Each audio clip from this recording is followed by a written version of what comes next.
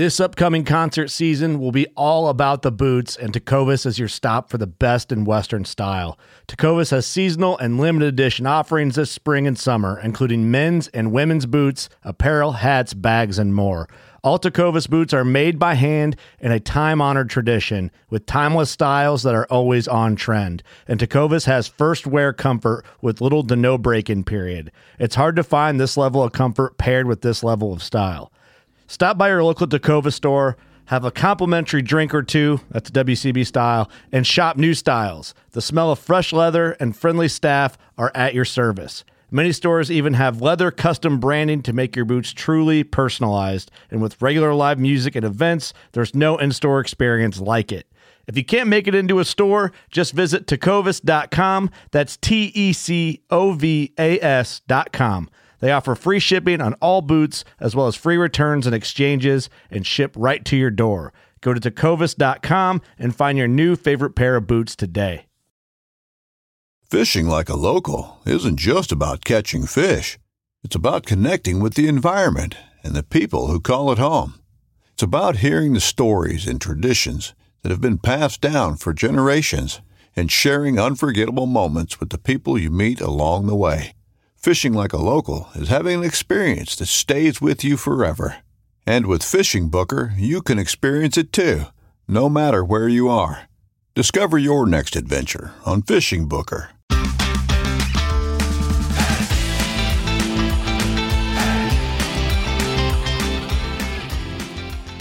Hello and welcome to the Publicly Challenged Podcast. I'm your host, Luke Oswald, and I hope you join me on my quest for knowledge to become a better public land hunter, angler, and forager. Stick with this and who knows, maybe we will learn something together.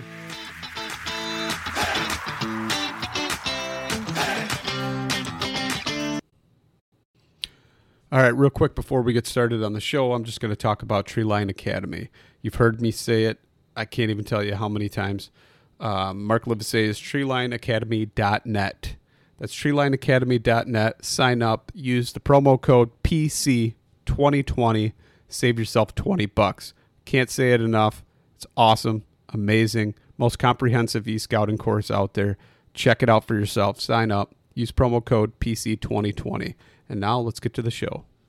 All right, so I'm sitting here and I am talking to Robbie Denning. And Robbie, you want to go ahead and introduce yourself a little bit? Yeah, Robbie Denning. I live here in Southeast Idaho. Father of 3, happily married, all that good stuff. Love hunting big mule deer. So I'm kind of curious, Robbie, how did the whole quest for mule deer start? Was it always mule deer? Was it elk? Were you raised on something completely different? Did you grow up out west? Yeah. Born and raised right here. I live about a mile from the house I was born in, so haven't made it very far. And my dad was a big buck hunter. Southeast Idaho was really good back I was born in 69, and it was really good there, 60s, 70s, even into the 80s, kind of like a lot of places. And, that's just what Dad liked. I mean, he hunted other stuff too. We archery hunted elk, and, Dad was always bear hunting in the springs and stuff. But it was really, big bucks that he was the most excited about. So that got me fired up about them. And then when I was about 20, I met Kurt Darner, and that really lit me on fire. He was the author of How to Find Giant Bucks, and been kind of a controversial guy, but still, totally legit deer hunter. There's no doubt. And I just got fired up about it. So just as I got older, I had to pretty much focus on mule deer. A super busy guy, running a couple of companies and just trying to do all the things the guy's got to do to make a living, really, is what it gets down to. And so I just gave up everything else because mule deer just required that kind of focus to do well out there. Pretty hard, and I think they're getting harder too right now. We're just kind of in a down cycle right now due to hard winters, and just access to tags has been tougher. That's probably the biggest part of it. So it just takes everything I got, and some guys are really good at hunting multiple species, but I just found I always felt like I wasn't giving it my best shot at the end of the year. And I archery hunting elk, it wasn't that hard. I didn't think. I mean, yeah, I wasn't killing a bunch of big bulls or anything, but it wasn't hard to fill a tag, and I got kind of bored with that. I think I killed 4 elk in 4 years, or 4 and 5 or something like that, and that's back when compounds only shot about 40 yards. And so I just really wanted to do better at buck hunting. And nobody was archery hunting bucks back then. I mean, hardly anybody. And so as I got into that, it just took a lot of time. And as I've gotten older too, and I think it was this way when I was younger too. I just didn't pay as much attention to it. It just takes a lot of energy. It takes a lot out of you. And there was one hunt I went on this year, 11 days. I was there 9 of them all by myself, 12 miles in, no human contact other than through my inReach, because there was hardly any cell service there. And, it's not like it's super, I don't want to make it sound like it's super physical. I mean, for some guys it is, but I sit on my duff a lot in glass. And, I use horses. So, I'm not having to transport myself from hunt area to hunt area. I use a horse for that. I only maybe hike, 1 to 3 miles a day. Usually if I'm hiking more than that, I'm just walking past the deer. But what I find is when I do that is I'm tired when I get home. I'm really tired, and I just need to regenerate. I don't feel like going hunting. I don't want to go hunting. I don't even want to say the word hunting. You know what I mean? That's just where I used to just like try to push myself through it. And, when I was trying to hunt everything and, oh yeah, man, elk season's open this weekend, man, we got to go. And I just wouldn't end up enjoying myself, if you know what I mean. Oh, absolutely. Where now, man, I'm either hunting or I'm resting from hunting, in the fall. That's been good for me. I can get charged up, and, I usually hunt somewhere between 30 and 50 days, which isn't a ton, but I want to be sharp when I'm doing it. And when I'm tired and when I'm worn down, and, you would think you always want to be there, but you don't always want to be there if you're tired, and I just find I'm not giving it my best if I'm not just focused on it. And that's just me. That's just kind of how I'm built. Other guys are totally different. I know guys that go from hunt to hunt to hunt, and they do just fine. Yeah. No, I find myself, especially if I'm solo hunting and there's nobody to share the burden of the work or different things, that just little trivial chores that you don't realize until you're doing it all by yourself. But after a while, I find myself kind of getting a little bit burned out, and I almost tell myself in my head, it's like, I need to go back to work just so I can kind of recover or recoup, and it's kind of sad to say that you're wanting to go back to work, but then I find myself, I get back to work for about a week and get back in the groove and realize how irritated I get, and everything gets on my nerves, and I want to get back out in the woods again. So we need both. It's a vicious cycle, Yep. But same thing, dude. That last day before the hunt, I can't wait to get off work. Then that first day I'm back to work, it just feels like a little bit of a rest. I can kind of shut my mind off. But yeah, it only takes about a week. Man, I'm fired up and ready to go again. You know what I mean? And so, but that ties into what we were talking about before, because back in the 90s, archery elk season opened August 30th, and deer season. So I try to hunt deer, and then as the elk got bugling, I try to do that. So by the end of September, I'd hunted every weekend, probably another full week somewhere in there. And then our rifle deer season opened October 5th. So it's just a couple days off, and boom, you're rifle hunting. And then elk opened October 15th. And so then that was going, and I just decided, that's just too much. I'm not doing a good job at any of it. And so now ideally for me, if I can put about a week or two between hunts, especially long hunts, 8, 10, 12 days, maybe even 2 weeks between hunts. And I've had a couple of falls where it just fell together. I hunted, 10, 12 days in September, had a couple of weeks off, 10, 12 days in October, a couple of weeks off, 10, 12 days in November, a couple of weeks off. That was about right. Rested, ready to go, fired up. And also, I'm not the kind of guy that can just leave everything undone at home. I can't just leave everything a wreck. I have 30 employees, busy wife, family, got to make sure everything's kind of set up. And so, having that little bit of extended time when I'm home too, just kind of helps keep things running. You know what I mean? Yep. So I got to ask you though, how do you keep your wife happy? And I'm sure your kids are kind of older by now, but what was it like when they were younger, and what'd you do to kind of keep her happy and sane while you were out there and gone for 10 days at a time? My wife is I just married right, and we only dated 6 months, and she knew me through one hunting season. And I didn't want to be the kind of guy that's like, hey, this is me, you just have to accept it. I just didn't want to be that way. But I just tried to let her know this is kind of how I roll. And I remember I'd get home from hunting, and she wasn't a hunter. I mean, her dad hunted a little bit, but she just didn't have that kind of a background. He wasn't like crazy over the top like I was. But she was just a good lady, and she was just excited for me to go.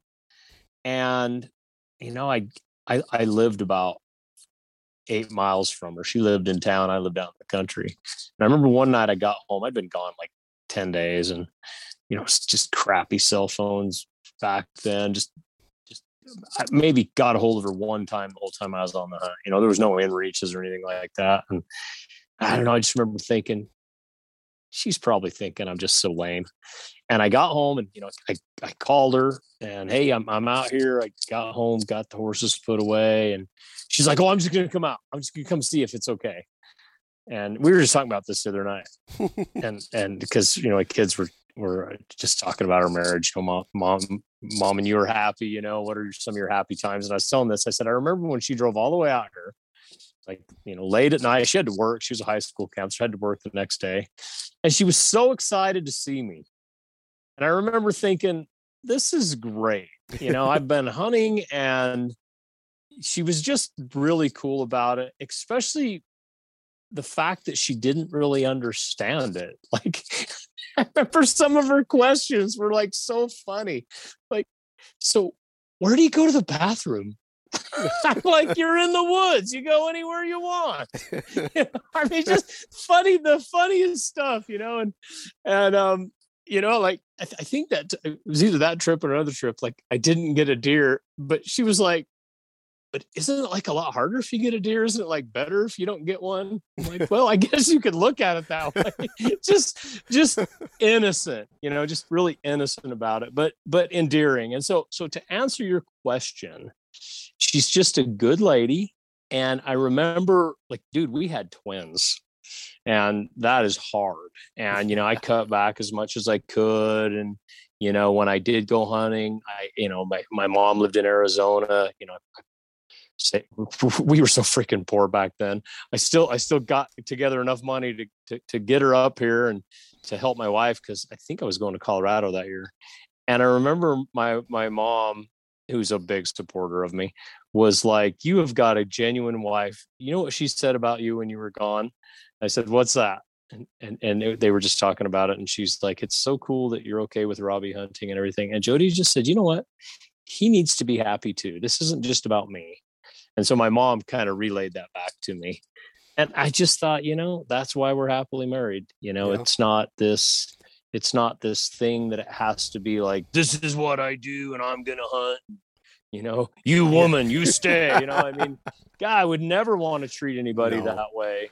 But, she just what she said, it's not just about her, that I have to be happy too. And so, she was willing to suffer some so that I could do what I want to do. And so the answer to your question, I just make sure she's taken care of, man. That's what I do. I did it when I was dirt poor, and I do it now.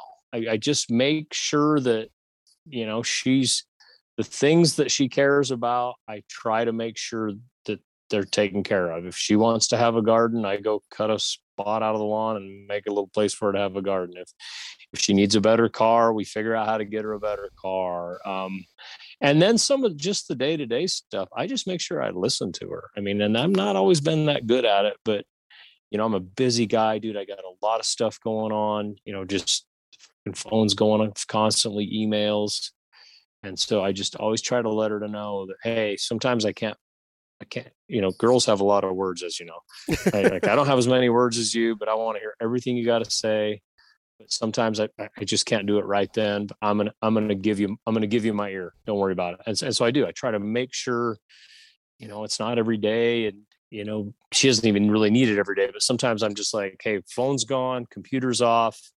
What do you need? And then she just gets to talk. And so just things like that, man, is just. I mean, we don't have a magic formula or anything, but we just try to take care of each other's needs, and it's reciprocal. Yeah, no, that's cool. I mean, that's great. And it kind of parallels mine, but not quite, because my wife and I dated for like 6 years. She's like, when is he ever going to ask me to marry him? It just got to, we were together so long, but like, we'd go to our couples counseling at the church before we got married and all those things, and they did these compatibility quizzes and different things, and they're like, how I've never had somebody score so high. You guys just align with your views and everything. And we're like, well, we've been together so long. I mean, we kind of figured each other out by now, and we just know it. But my buddy, it's funny, just today or yesterday we were talking at work, and he's like, you've got a pretty maid. You pretty much do whatever you want. And I'm like, well, I also do whatever she wants to an extent too, to where, it's a give and take. I think that's important. And a lot of people don't realize that. They just take. And then that whole relationship gets strained because of that. Now, I know while I'm hunting, I mean, there's definitely times where it's trying and she's putting the kids to bed because I'm coming home and it's, bedtime and they're little or whatever. But it's, I mean, we try and make it work, and she realizes that sometimes if you look at the grand scheme of things, it seems so terrible in the moment, but it's only 14, 15, whatever days or 20 days for an entire year, and then it's over. It's gone in an instant, and then it's back to normalcy again. And I think that's hard sometimes for a lot of people to grasp, but in the scheme of things, it's not that bad. But my wife grew up in town and all that kind of stuff too, and I'm a country boy, and at first she was like, I'm not moving to the country, I don't want to do that. And next thing you know, we get out here and she's like, I think we need to move further out. Like, is there somewhere else where we can go? And now she's at the point where she wants to move to, like, she goes, I honestly don't care if we move somewhere to where we go out west or North Dakota or something, where it's 2 hours to a grocery store, as long as I don't ever see a traffic or a stoplight again. And I was like, okay, well, that might be able to happen, honey. But so it's interesting to see how they change. And I tease her all the time and tell her, before you know it, you're going to start hunting. And she's like, no, I'm good. Could happen. It could. Could happen. Yeah. Has your wife ever showed any interest in it, or you just ever take her out? Nope. She's gone. Yep. She's gone with me a few times, and she's woodsy. She likes backpacking and hiking and stuff like that. But the overnight stuff and all that, she's not totally into that. And she could never kill an animal. She's just not there. She's not against it by any means. She gets it. And she could kill a mouse. If a mouse ran through the house, she hates him so bad she'd stomp that sucker into hell. But no, she wouldn't hunt. But that's what's so cool about her, is like, she just, she understands it's important to me, and that's as much as she needs to know. Like, he likes it, so I'll support him on it. And I'm just a lucky man, dude. I really am. Every time I tell that story, I think about just, she's pretty dang awesome. And and it makes me want to treat her well. Yeah. I know she's made sad. I mean, I'm gone 10, 12 days. We got teenagers. Our twins are 15. Our daughter's 19. She's in college and working, and, but still lives with us. And so, it's, Jody's running the house when I'm gone. It's hard, and, but she wants to, and I just what she told my mom. I want him to be happy too. So of course I'm going to try to keep her happy. That's awesome. That's a great thing to, one, hear it, two, be able to reciprocate, and then going forward, realize that, that strong foundation is what carries you through even when it's tough, and then be able to just continue on like that. That's a good dynamic to have. I wish more people could actually have that and, not settle or not do things like that. So that's pretty good to hear. So I got to ask you though, Robbie, what kind of drove you? Like, I mean, is it high country mule deer or is it like ag mule deer? What kind of mule deer is your favorite type of deer to go after? You name it, brother. If they live there, I want to go. If I had to pick one, though, I love high country, open country where you can see deer, but that's gotten harder than ever the last 10 years because that's where everybody's at. And, I've had some awesome low country stuff. I've seen some giant bucks in the low country. Some of this lower country that has a lot of cover actually has bigger bucks, I think. Maybe not as many nice bucks, but that seems like the ones that slip through and get a little older are just some giants. Our deserts aren't very good around here, but I'm always scouting them, and I've seen some pretty nice bucks out there too, but I've never killed one on the desert. But seriously, I like it all. I wish I could go to Mexico. I wish I could go to Canada. I wish, I would hunt it all. It's all awesome. For the most part, I'm hunting mountain mule deer though. I like the backcountry, the whole horse angle. I really like that stuff. And, that's probably my favorite if I have to just pick one. But, I could see being an older guy that's going to get pretty dang tough. Those are big, steep mountains, even with horses. Yeah. So I got to ask you though, what's the biggest things you've seen change as far as like hunting from the time you were a kid to now, as far as like just the direction of it? Like, is it still the same motivations for people? Do you think Instagram or anything like that has completely changed that? Do you think, expectations versus reality have changed somewhat? What's kind of your perception on that? No, people are people, and people were the same in 1970 as they are right now. All that social media has done is magnified it. And in my family, my dad had 3 brothers, so there's 4 of them. He was on fire, fired up about big bucks. That's what he wanted to do. His brothers were just kind of, they'd kill anything with antlers longer than its ears, and so fast forward to now, it's kind of like it is now. I mean, a lot of the guys I meet, they don't really care about getting a great big buck, but then there's guys that are just, that's what they focus on. That's what they do. They throw everything they have at it. So I don't think it's that different there. All Instagram, social media has done is connect everybody. Information travels a lot faster now than it used to. So I'm just not a doom and gloomer. I just hunting's awesome, and some of the stuff I read about it, I mean, people are like, effing social media has just ruined hunting, and I'm like, well, maybe because information travels so fast. Like Idaho just sponsored a chronic wasting disease hunt where they needed to harvest 87 deer in these 3 or 4 units, and they're going to issue either sex tags in December, which is like hasn't been open in December since the 60s. Right. And it was for residents only. This just happened this week, by the way.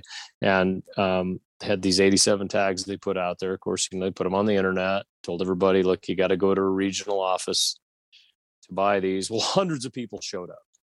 Guys are all pissed off, hunting's ruined, blah, blah. It's like, no, it's just information travels fast. A lot of people, found out about it. And, but when I was a kid, the late buck hunt in 69, which is just east of us here, frick, you couldn't draw that tag. You put in for 20 years, you still couldn't draw it. There was no social media then. There was no nothing. And go read Ryan Hatfield's Idaho's Greatest Mule Deer. And look at the effort those guys were putting forth in the 50s and 60s and 70s to kill big bucks. Driving from California, 4 guys in a single cab pickup, drive all the way from Southern California to Central Idaho to hunt bucks for a week with an 8-foot bed on their pickup, and they're all sleeping in it. They were as hardcore as anybody now. Yeah. And so I just think all social media has done is maybe made it a little more visible, and people are more connected. But but hunting's still hunting. It's and this is what I mean. I see some of the stuff people are saying about social media, and it's just ruining hunting. And I'm like, yeah. And every year the number of hunters goes down. And yeah, people are like, "God, bull crap, man. There's more people in my area than," well, Utah, for example, they peaked at 220,000 deer licenses, I think sometime in the mid to late 80s. So almost 250,000. They issue 90,000 now. All right, they less than half of what they used to, and so, but yet, ask any Joe on the street. Oh yeah, more people now than ever. Well, I don't know what you're talking about, dude. I remember going up here in the 70s, just east of Idaho Falls, freaking pickups everywhere. Yeah, everywhere, and so if social media is getting more people into hunting, it's not offsetting the loss in license sales we're seeing nationally. Maybe Western hunting is really popular right now, and in certain areas, you can't hunt and stuff like that. I get all that, but the numbers don't lie. They keep putting them out and say we're down, 2-3 million hunters. And people are like, but those are just rabbit hunters. Yeah, but they're still hunters. That rabbit hunter is going to elect that senator that may fight or not fight for hunting. And that hunters' dollars are still going to go to the same place that they've always gone. So, I mean, Pittman Robertson for the ammo and all those other things that are funding efforts. So, gear, everything. It's like, how can you complain about, even if there are more people, the success rate isn't going to go down. I mean, half when 90% of the hunters are road hunters anyway and aren't willing to go back, some people might be complaining about, the backcountry is more crowded than I've ever seen. Well, maybe it is a little bit because of technology, but that social media isn't what's got them there. It's the technology that got them back there. Maybe social media, somebody inspired them to get back there, but they still made the effort, and right. Yeah, I agree with you. So it's changed, but it's still not that different to me, I guess, because people are people. That's just it's just what it is. And the one thing that has changed is, and this to me is just the speed of the internet of like I talked about that hunt they had in Idaho this week, and all these people showed up for these licenses. Hardly anybody got them. The draw odds are worse than they used to be. There's no doubt about that. But that doesn't make the hunting worse. That's just more people putting in for hunts and everything, because the access is easier, I guess is what I'm trying to say. It's easier to access that. We have these research services now, Hunt and Fool, Go Hunt, Epic Outdoors. They'll do your applications for you.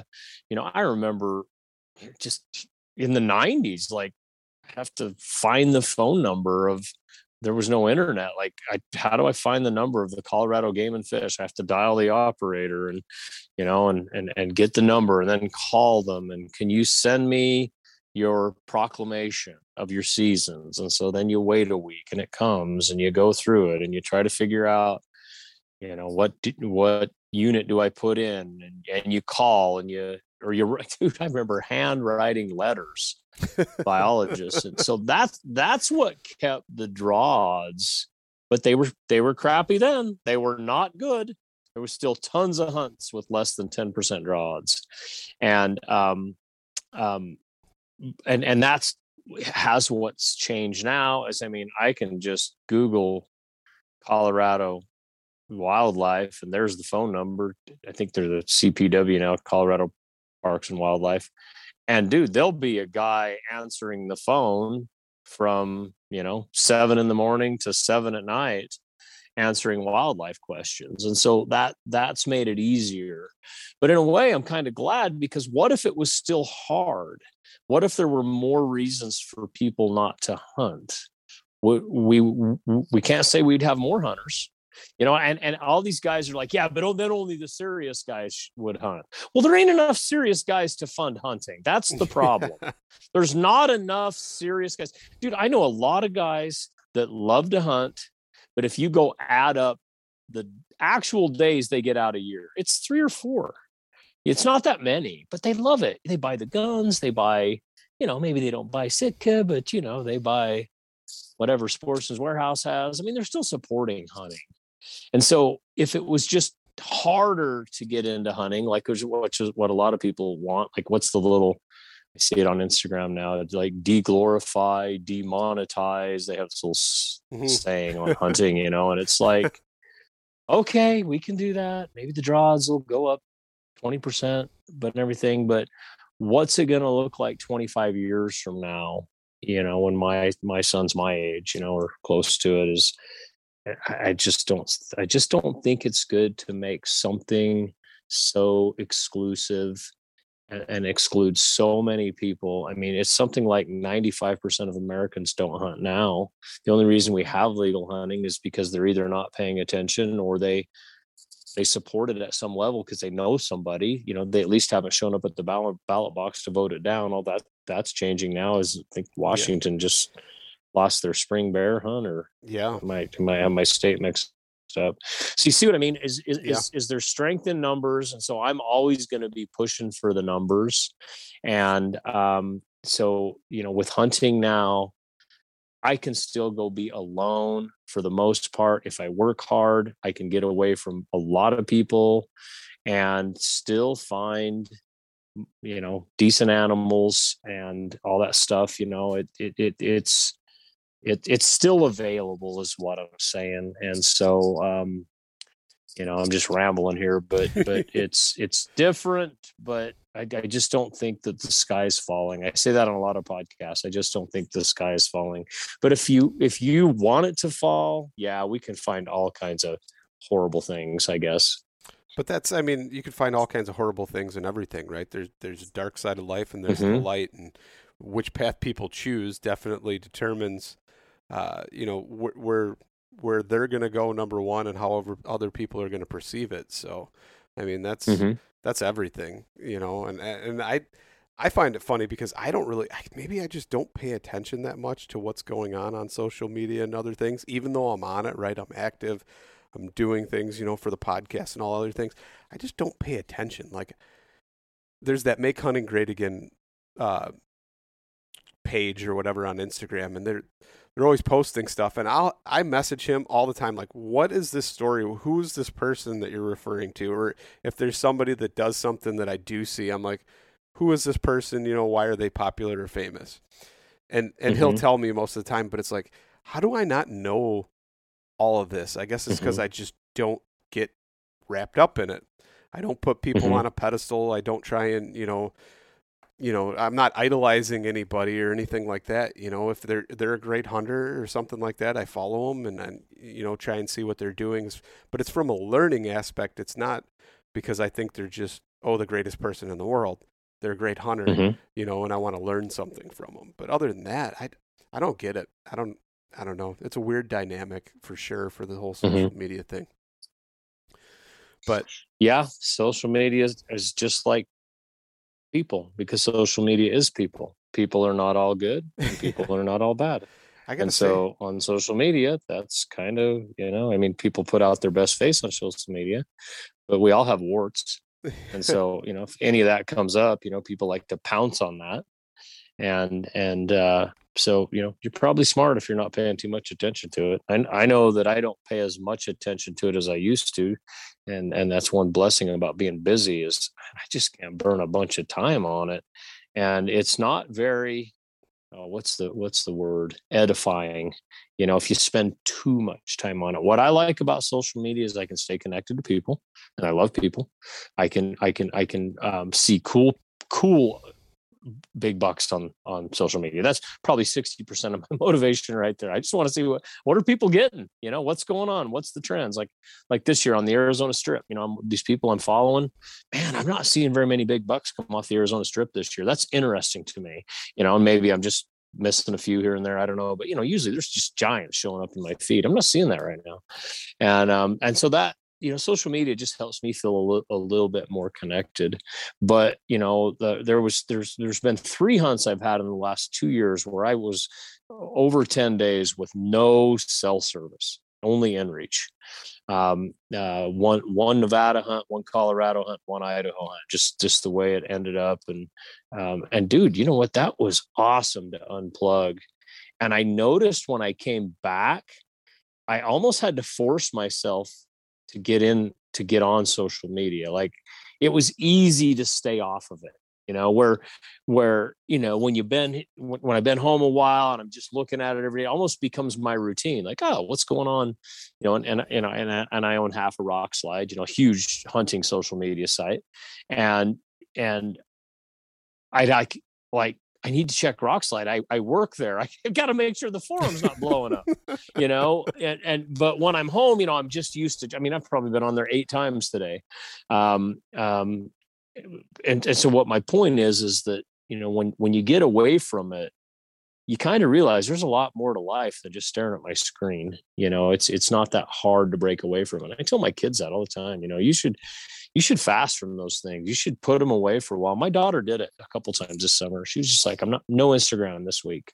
And she would, or it's not even Instagram. What are the kids? TikTok. That's even and more she was mindless. the same. I know, exactly. Just everything's videos, just everything's videos. And, but she said the same thing. Like, yeah, wasn't that hard after a day or two. And so when we're finding our identity and all that stuff, and then we're spending all our time on it, it just can't be good, right? No, definitely. But it's also not like, hey, social media is of the devil. You can have, you can't have. No, that's not good either. There's some good things. There's some good stuff in it. There really is. That's like you and I, for instance, probably wouldn't have ever connected unless I, wrote you an email or something like that without social media. So, it's definitely got its benefits, and I've connected with some just, truly amazing people and made some actual friends that, and most of the stuff, honestly, that pops up in my feed is hunting. I got rid of Twitter because it was too toxic for me. Me too. Anytime there was something going on or something, I felt compelled that I had to comment on it, and then I was like, "This is ridiculous. What does it even matter? What am I proving by putting my voice out there on social media and voicing an opinion on something that it doesn't matter? If I want to make a difference, go out in the world and actually make a difference. Use my voice for something that's good instead of putting it on a screen to where everybody can see it and read it and maybe throw it back in your face 10 years from now." So I completely got rid of it, and that's probably one of the better things I've done. But have you ever heard of the comfort crisis with Michael Easter wrote it, and it's pretty remarkable the different things that he goes into. But basically, the humans are too comfortable with being comfortable right now in our lives. We've got no discomfort, no challenges, nothing that. Yep. We go from climate control to climate control in our car and then get out for a few minutes or whatever. And some people, they don't even go outside. As hunters, we get to enjoy that so much more than anybody else and that break. But there's a thing he talks about how much people use their phones and are addicted to social media and the dopamine hit that they get from it, even though it's just a little micro dose every time, but it keeps them addicted. And it's like 22,000 times on average or something like that. The average person touches their phone. And that's just sickening, and how much they're on social media. But then it goes even further and talks about the 3-day effect, and scientists have actually studied it. And 3 days in nature without any electronic devices or anything can have lasting impact on your body's health and mental state or mental state of being for like an entire month or something like that. It's crazy, dude. The health benefits. Just what that I happen. said on those 3 hunts. Yeah, I felt better. You're more clear thinking. You're not just worried about where your phone is. And I completely agree with that guy. Yeah, no, it's pretty cool. A lot of the stuff that he talks about. And it goes into detail, but it's really neat to see that and then put that into effect. And it's like, so this year I made a point to myself that I was going to limit my phone usage while I was hunting, because let's face it, like whitetail hunting especially is just passing time and doing an all-day sit. You're going to look at your phone a little bit. But I did take off like Instagram and everything off my phone, so that way I didn't have that. I didn't have that feed or all that kind of stuff. So if I did something, it was just texting my wife or a friend or something real quick, or taking a picture, and then I tried to just put it right back in the pocket and then go hours without it. But I noticed a huge difference. I noticed that clear thinking and just a relaxed, state of mind. And it was kind of nice. Like I told my wife, we went to a real crazy kids Christmas party, and it was just chaotic and loud in there, and way too many kids for the size of the room to just, you couldn't hear anything. And Santa came and you couldn't hear anything at all. And I told her, I was like, all the benefits I've had from being out there and hunting, I think they all just went away right now today. So, so yeah, but I got to ask you though a little bit more about mule deer hunting. Like, what if somebody were to try and get it? Because I've never mule deer hunted ever. Mm-hmm. I mean, I don't even know. Like, other than the fact that driving out to Colorado, going elk hunting, I've probably seen one of the biggest mule deer I've ever seen on the side of the road in the lowlands of Colorado, right on the plains there. Mm-hmm.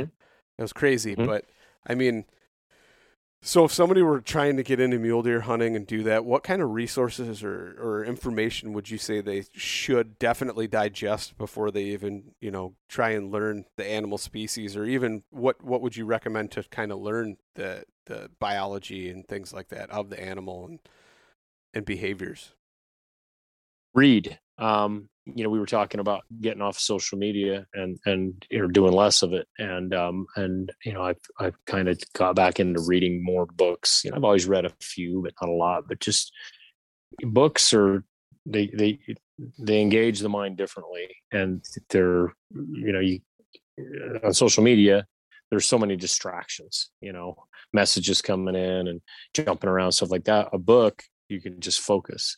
And so as I've kind of reconnected with books, I still think they're the gold standard for learning. And you can read an article on the computer. I get all that, but the computer is still got distractions, notifications, and the web. I can jump over and check this, stuff like that. So I would start just reading some of the classic mule deer books that are out there. Dwight Schuh's hunting open country mule deer, Walt Prothero's stalking trophy mule deer, Kurt Darner's hunting giant bucks.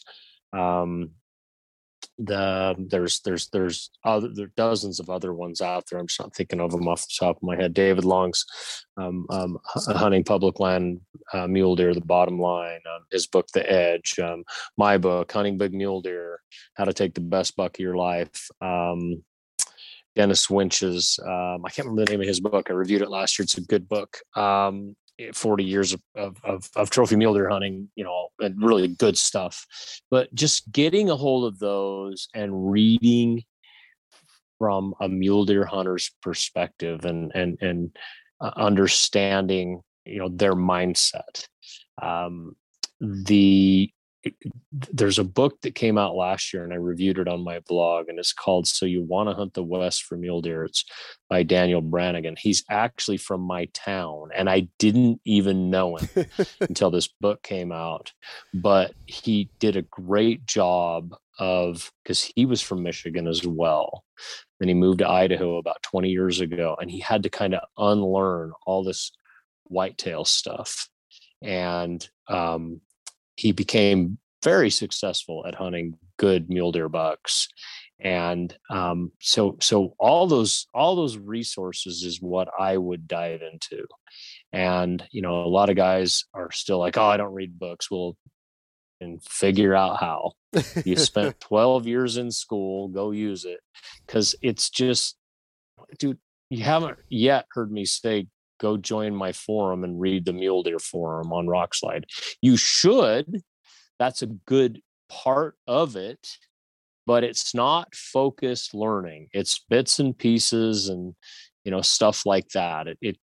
Monster Muleys. That's a good mule deer website. He's kind of the original. Brian LeTurner owns it, and a good mule deer forum on there. But I think if that's all you do, you're not getting the problem with a forum is it's hard to tell the guys who know what they're doing from the guys who just sound like they know what they're doing. You know what I mean? Oh, yeah. And so, and not that some Yahoo can't write a book, but for the most part, a book is hard to write. You got to really love it to do it. And, they cost money, all that stuff to write. You don't just write a book for free.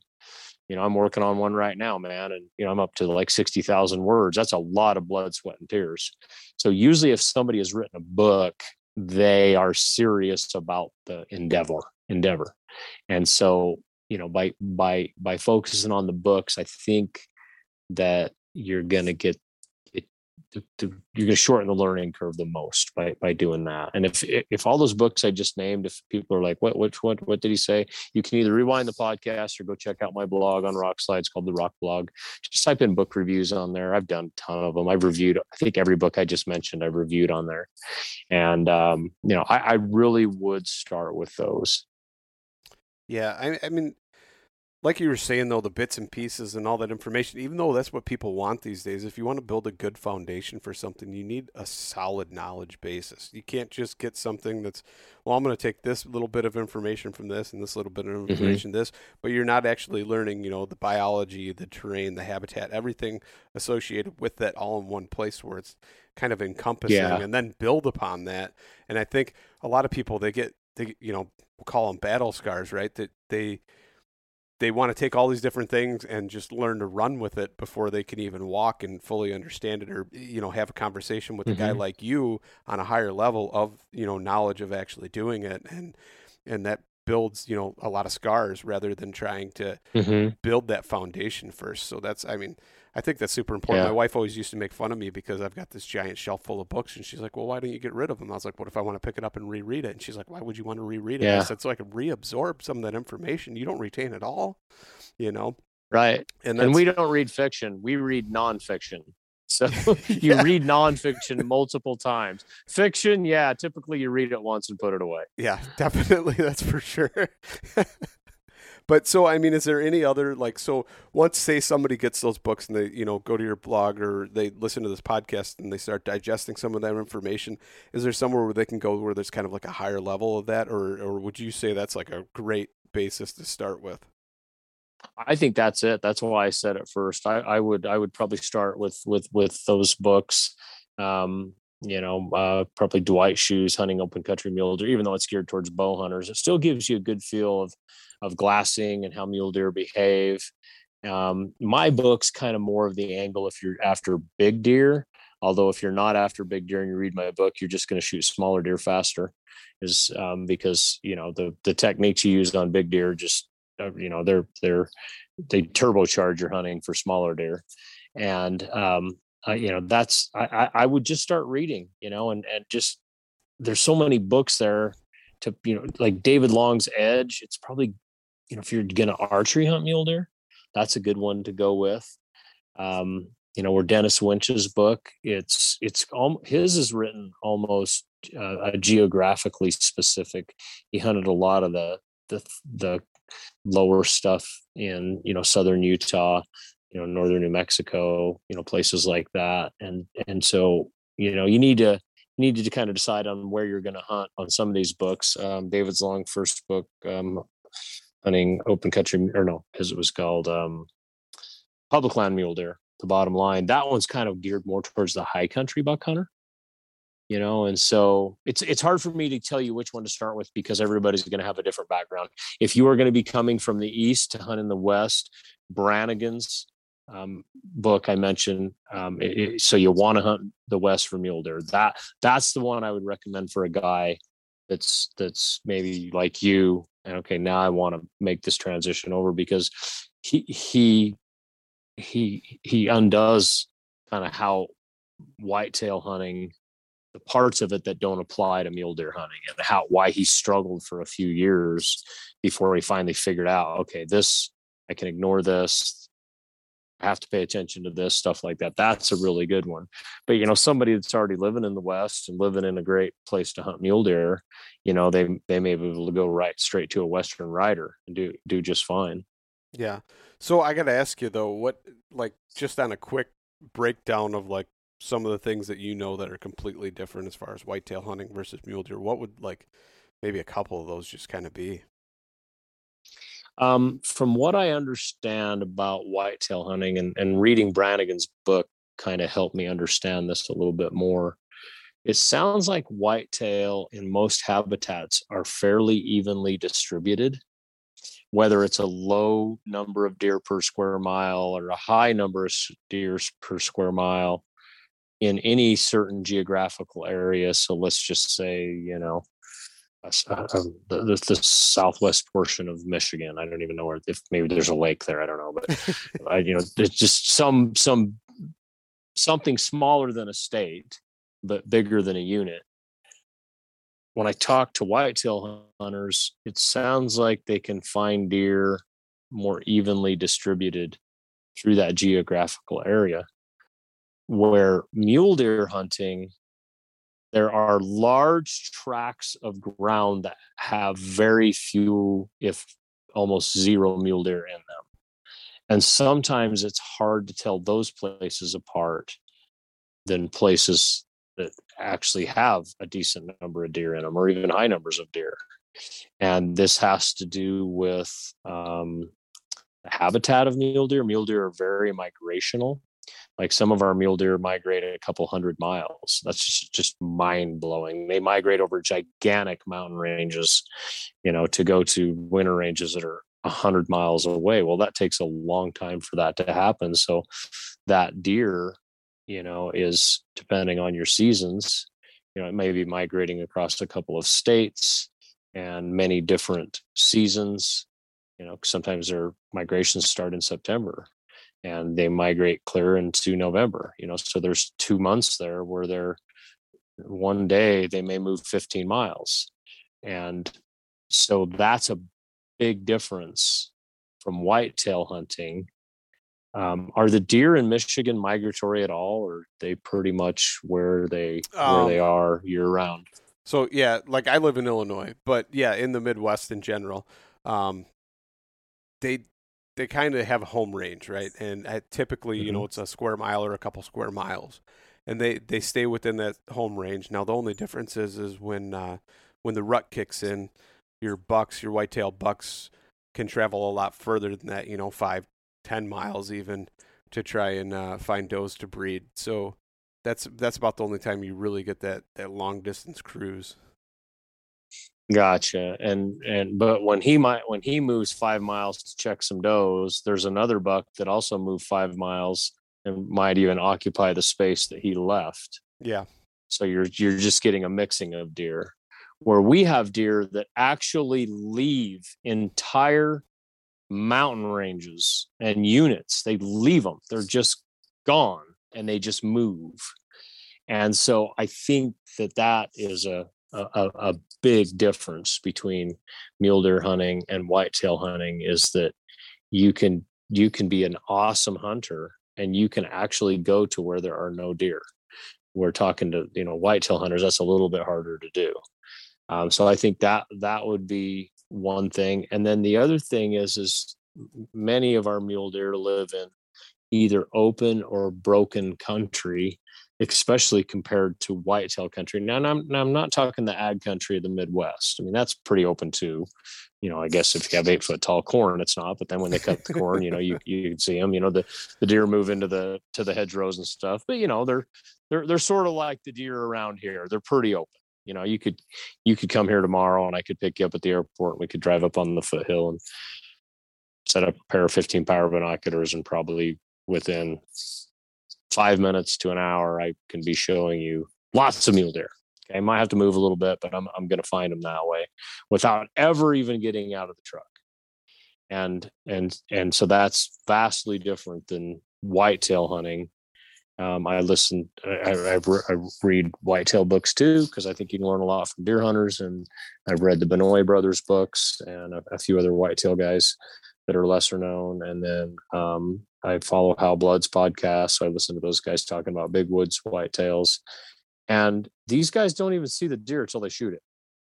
Where mule deer, I've killed bucks 5 days after I first seen them. It's taken that long to figure out how to kill them.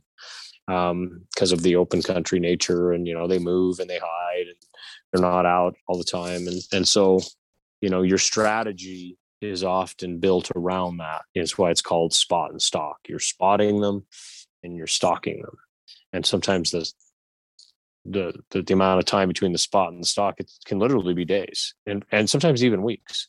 A guy, that Brian LaTurner that I mentioned that owns Monster Muleys, he killed a buck this year that he's been hunting for 4 years. And I think he only saw it about 6 or 7 times in 4 years. But when he saw it, it was always in the same geographical location, maybe a couple of basins and a ridge, not big, and it took him that long to kill it.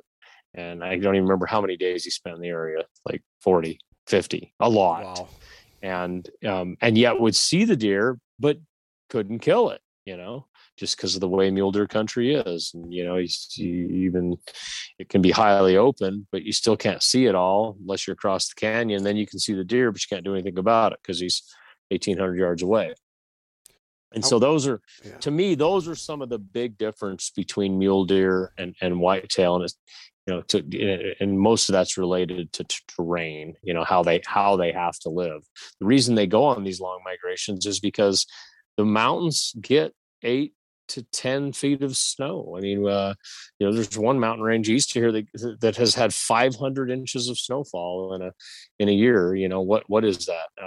Let's see, 50 inches of snowfall is 4 feet. So that's 40 feet of snow. I mean, that's a lot of flipping snow. And so, that's what's making them migrate like that. They can't just stay there. And then there's other places too, where they just have seasonal migrations to follow the foods that they eat. They dry up in certain places, and so they move to other places. Those are typically shorter migrations, but they're always moving. About the only non-migratory deer that we have are in Arizona, certain parts of it, New Mexico, some of that lowland type deer stuff, deserty deer, they don't migrate much. That's probably a little more geared towards whitetails. And talking to the guys that hunt down there that do pretty good on them, a lot of times they have whitetail tactics. They're hunting blinds and they're hunting the cover, tracking, things like that, because of where the deer live. Excuse me. Yeah, no, I think that's like one of the things that makes me curious though, like about how you were talking about there was a film, if somebody wants to really check out like the migration and how far they truly travel. Can't remember the number of the deer. I watched it though. It's like deer number 209 or something like that, right? Eastman's, who's a publisher out here, they have that film on their YouTube channel. I think it's called Perilled Migrations. It's got the word peril in it, Peril. And I think that's the one you're talking about. And if it's not, it's Matthew Kaufman, Kauffman. He's a researcher out of Wyoming, and he's tracking those deer with GPS radio collars. And I think one of them is number 209 or whatever you just said. Yeah, I can't remember, but it was a mule deer doe that they tracked in like hundreds and hundreds of miles. I don't know, maybe even thousands. Mm-hmm. It was ridiculous how far its migration range was. And it did it like year after year or something. It's crazy. Her name was Jet. And she lived, she wintered on the winter range that's down by Rock Springs, Wyoming. And it might have even been east of Rock Springs. And then, and if it wasn't Jet, it was out of that research study. So people give me a little grace if I'm getting my deer mixed up.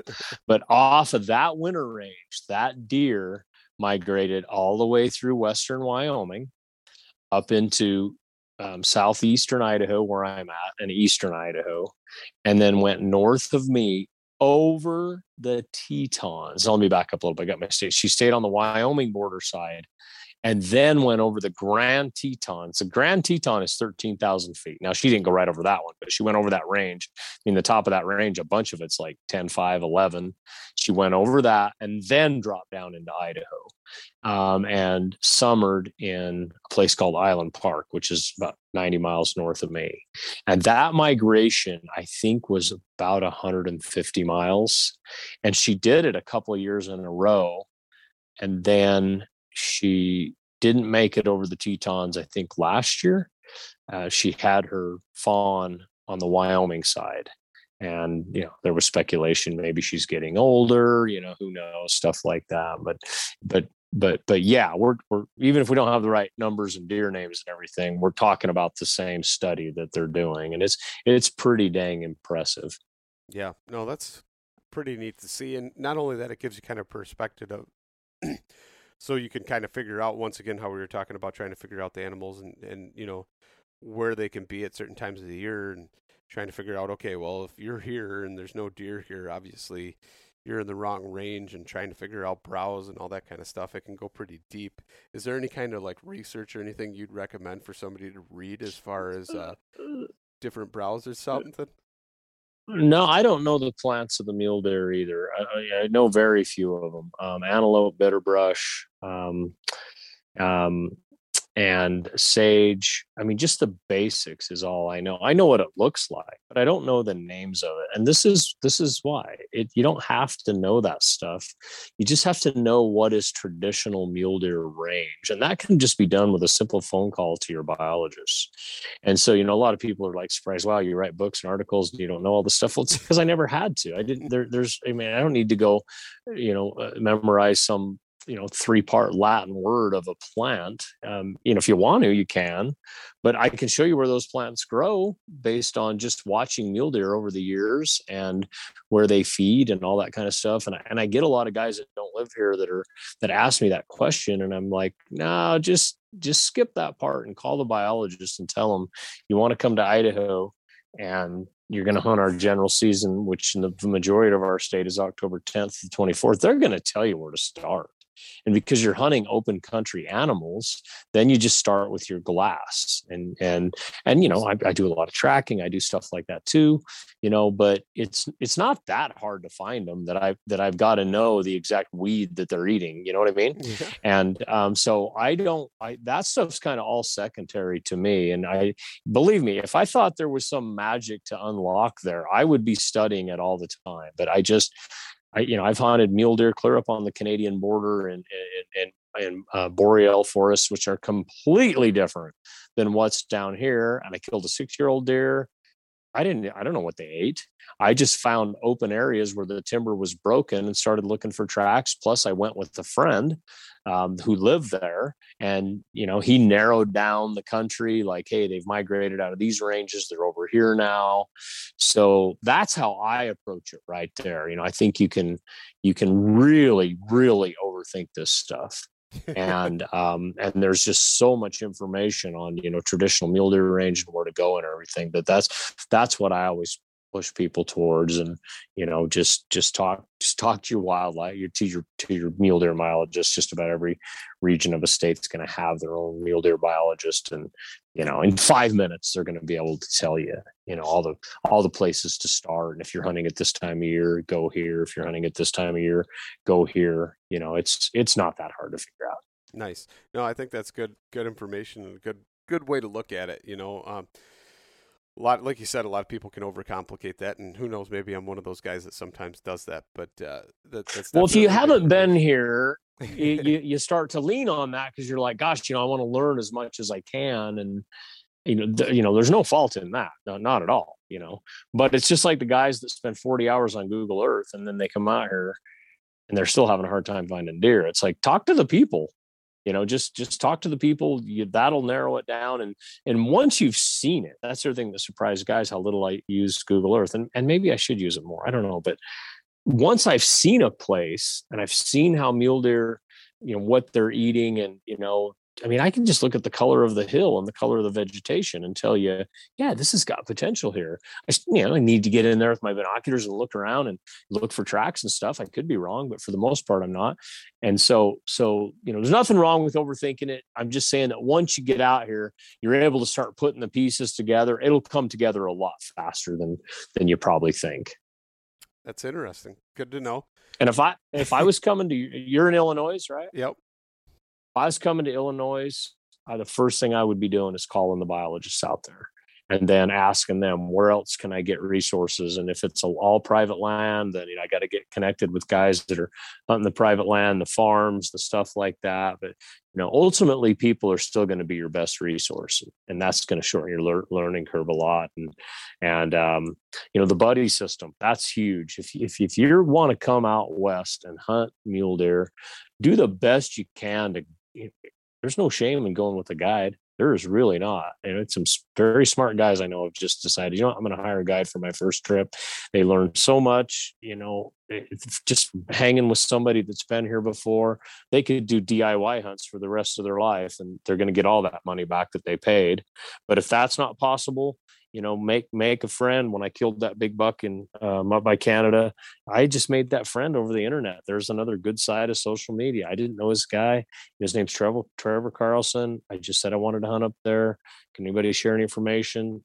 He did. This was on Monster Muleys about 10 years ago. And gosh, we became friends. And the buddy system was just huge. I mean, he cut my learning curve down by weeks because I had never hunted boreal deer. No way.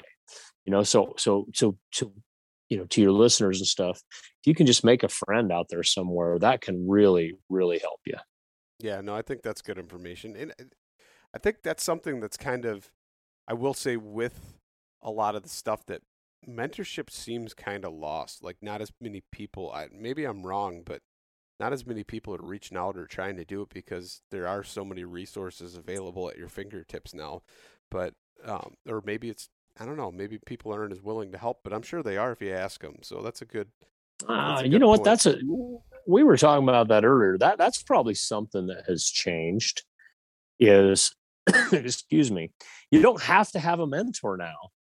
Where in 1975, you kind of had to know somebody that hunted. There was nothing available. I mean, what were you going to read? There was one mule deer book out there that I can think of. There was no resources. And, a lot of people, I mean, nobody called the biologist back then, that's just not what you did. Kurt Darner was the one that kind of popularized that. And, now they have to have an information officer answering the phone so the biologist can actually get his work done, and so that might be something that's changed right there, is because there's so much information available. People don't focus on getting a mentor, but I don't think that reduces the effectiveness of getting a mentor. I think it could totally shorten your learning curve, even though all these books are available and all these internet resources and Google Earth. Just having somebody to kind of point you in the right direction. And because if you had to do that before, you did, it was pretty dang hard to hunt a place blindly 25 years ago and be successful at all. You had to have some information from a live human. Yeah. No, so you hear that? Everybody reach out to Robbie Denning and ask him to mentor you. And I answer as many Instagram, and you can vouch for me. I answered yours, right? It took me a while, but I got it answered, right? No, it's all good. Yeah. I'm just kidding, but no, for real, that's a good thing to do. That mentorship is great, and I agree with you. It cuts your learning curve way down.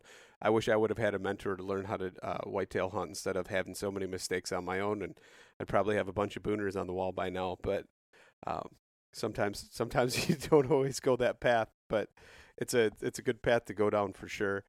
Robbie, it's been great talking to you, and before we go here, I'd love to just kind of tell everybody where they can find you, how they can, if they need to, reach out to you, and where they can find your book. Yeah, you bet, dude. My book's on Amazon. It's called Hunting Big Mule Deer: How to Take the Best Buck of Your Life. I would love it if people got on there and checked it out. You don't even have to commit to buying it. You can just jump on there. They've got some sample pages you can take a look at. It is available on Kindle. In fact, if you want color pictures in your version, definitely go with the Kindle. The Kindle's dirt cheap, like $10, $12. It's not very much. And I think if you're on their Amazon Prime Book Club, you even get it for free. But we've got good old paper copy in there. Check that out. I'm working on a second book right now. Hope to have it out next spring. I'll have more information on that as it kind of comes together. I'm writing every day right now on that, like 6 days a week. So hope to have that. I'm the editor at Rock Slide. That's a large Western hunting forum, and it's spelled rock, ROK, slide.com. And I'm the editor on there. You'll see me and my assistant editor, Justin Crossley. We're putting out 2-3 articles a week. They're typically gear reviews, stuff like that. We've got a huge forum on there. That's another resource. Definitely join a forum. It's a good resource to have. But as I said earlier in the podcast, it's not your only resource, but it's a good resource to have. I think a forum will help keep you current on current events and season changes and getting tags, things like that. They're really good for that kind of stuff. But you can connect with me on Rock Slide. You'll see me on there. Just search my name. I don't have a screen name. It's my real name, Robbie Denning. I am on social media. I do my best to get all my DMs answered. If you hit me with a bunch of where to, I usually just kind of duck out of those because they just take too much time. But just basic stuff, saying hi, whatever, happy to try to help with any of that stuff too. And you can just find me on Instagram or Facebook under Robbie Denning. That's great, Robbie. I appreciate it. Thank you for taking your time and trying to educate us a little bit. And it's been good talking to you. Sure thing. Thanks for having me on.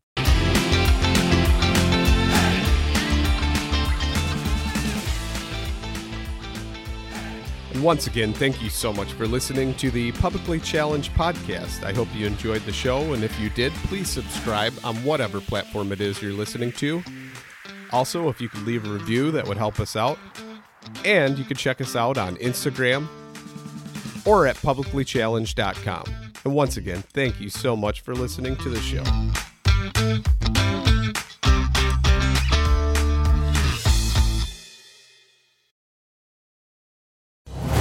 Brave anglers search for the one they call king, but who will take his throne? Tune in to Waypoint TV's Battle for Silver, Saturday, May 18th from 12 to 6 p.m. Eastern, presented by Abyss Battery. Waypoint TV.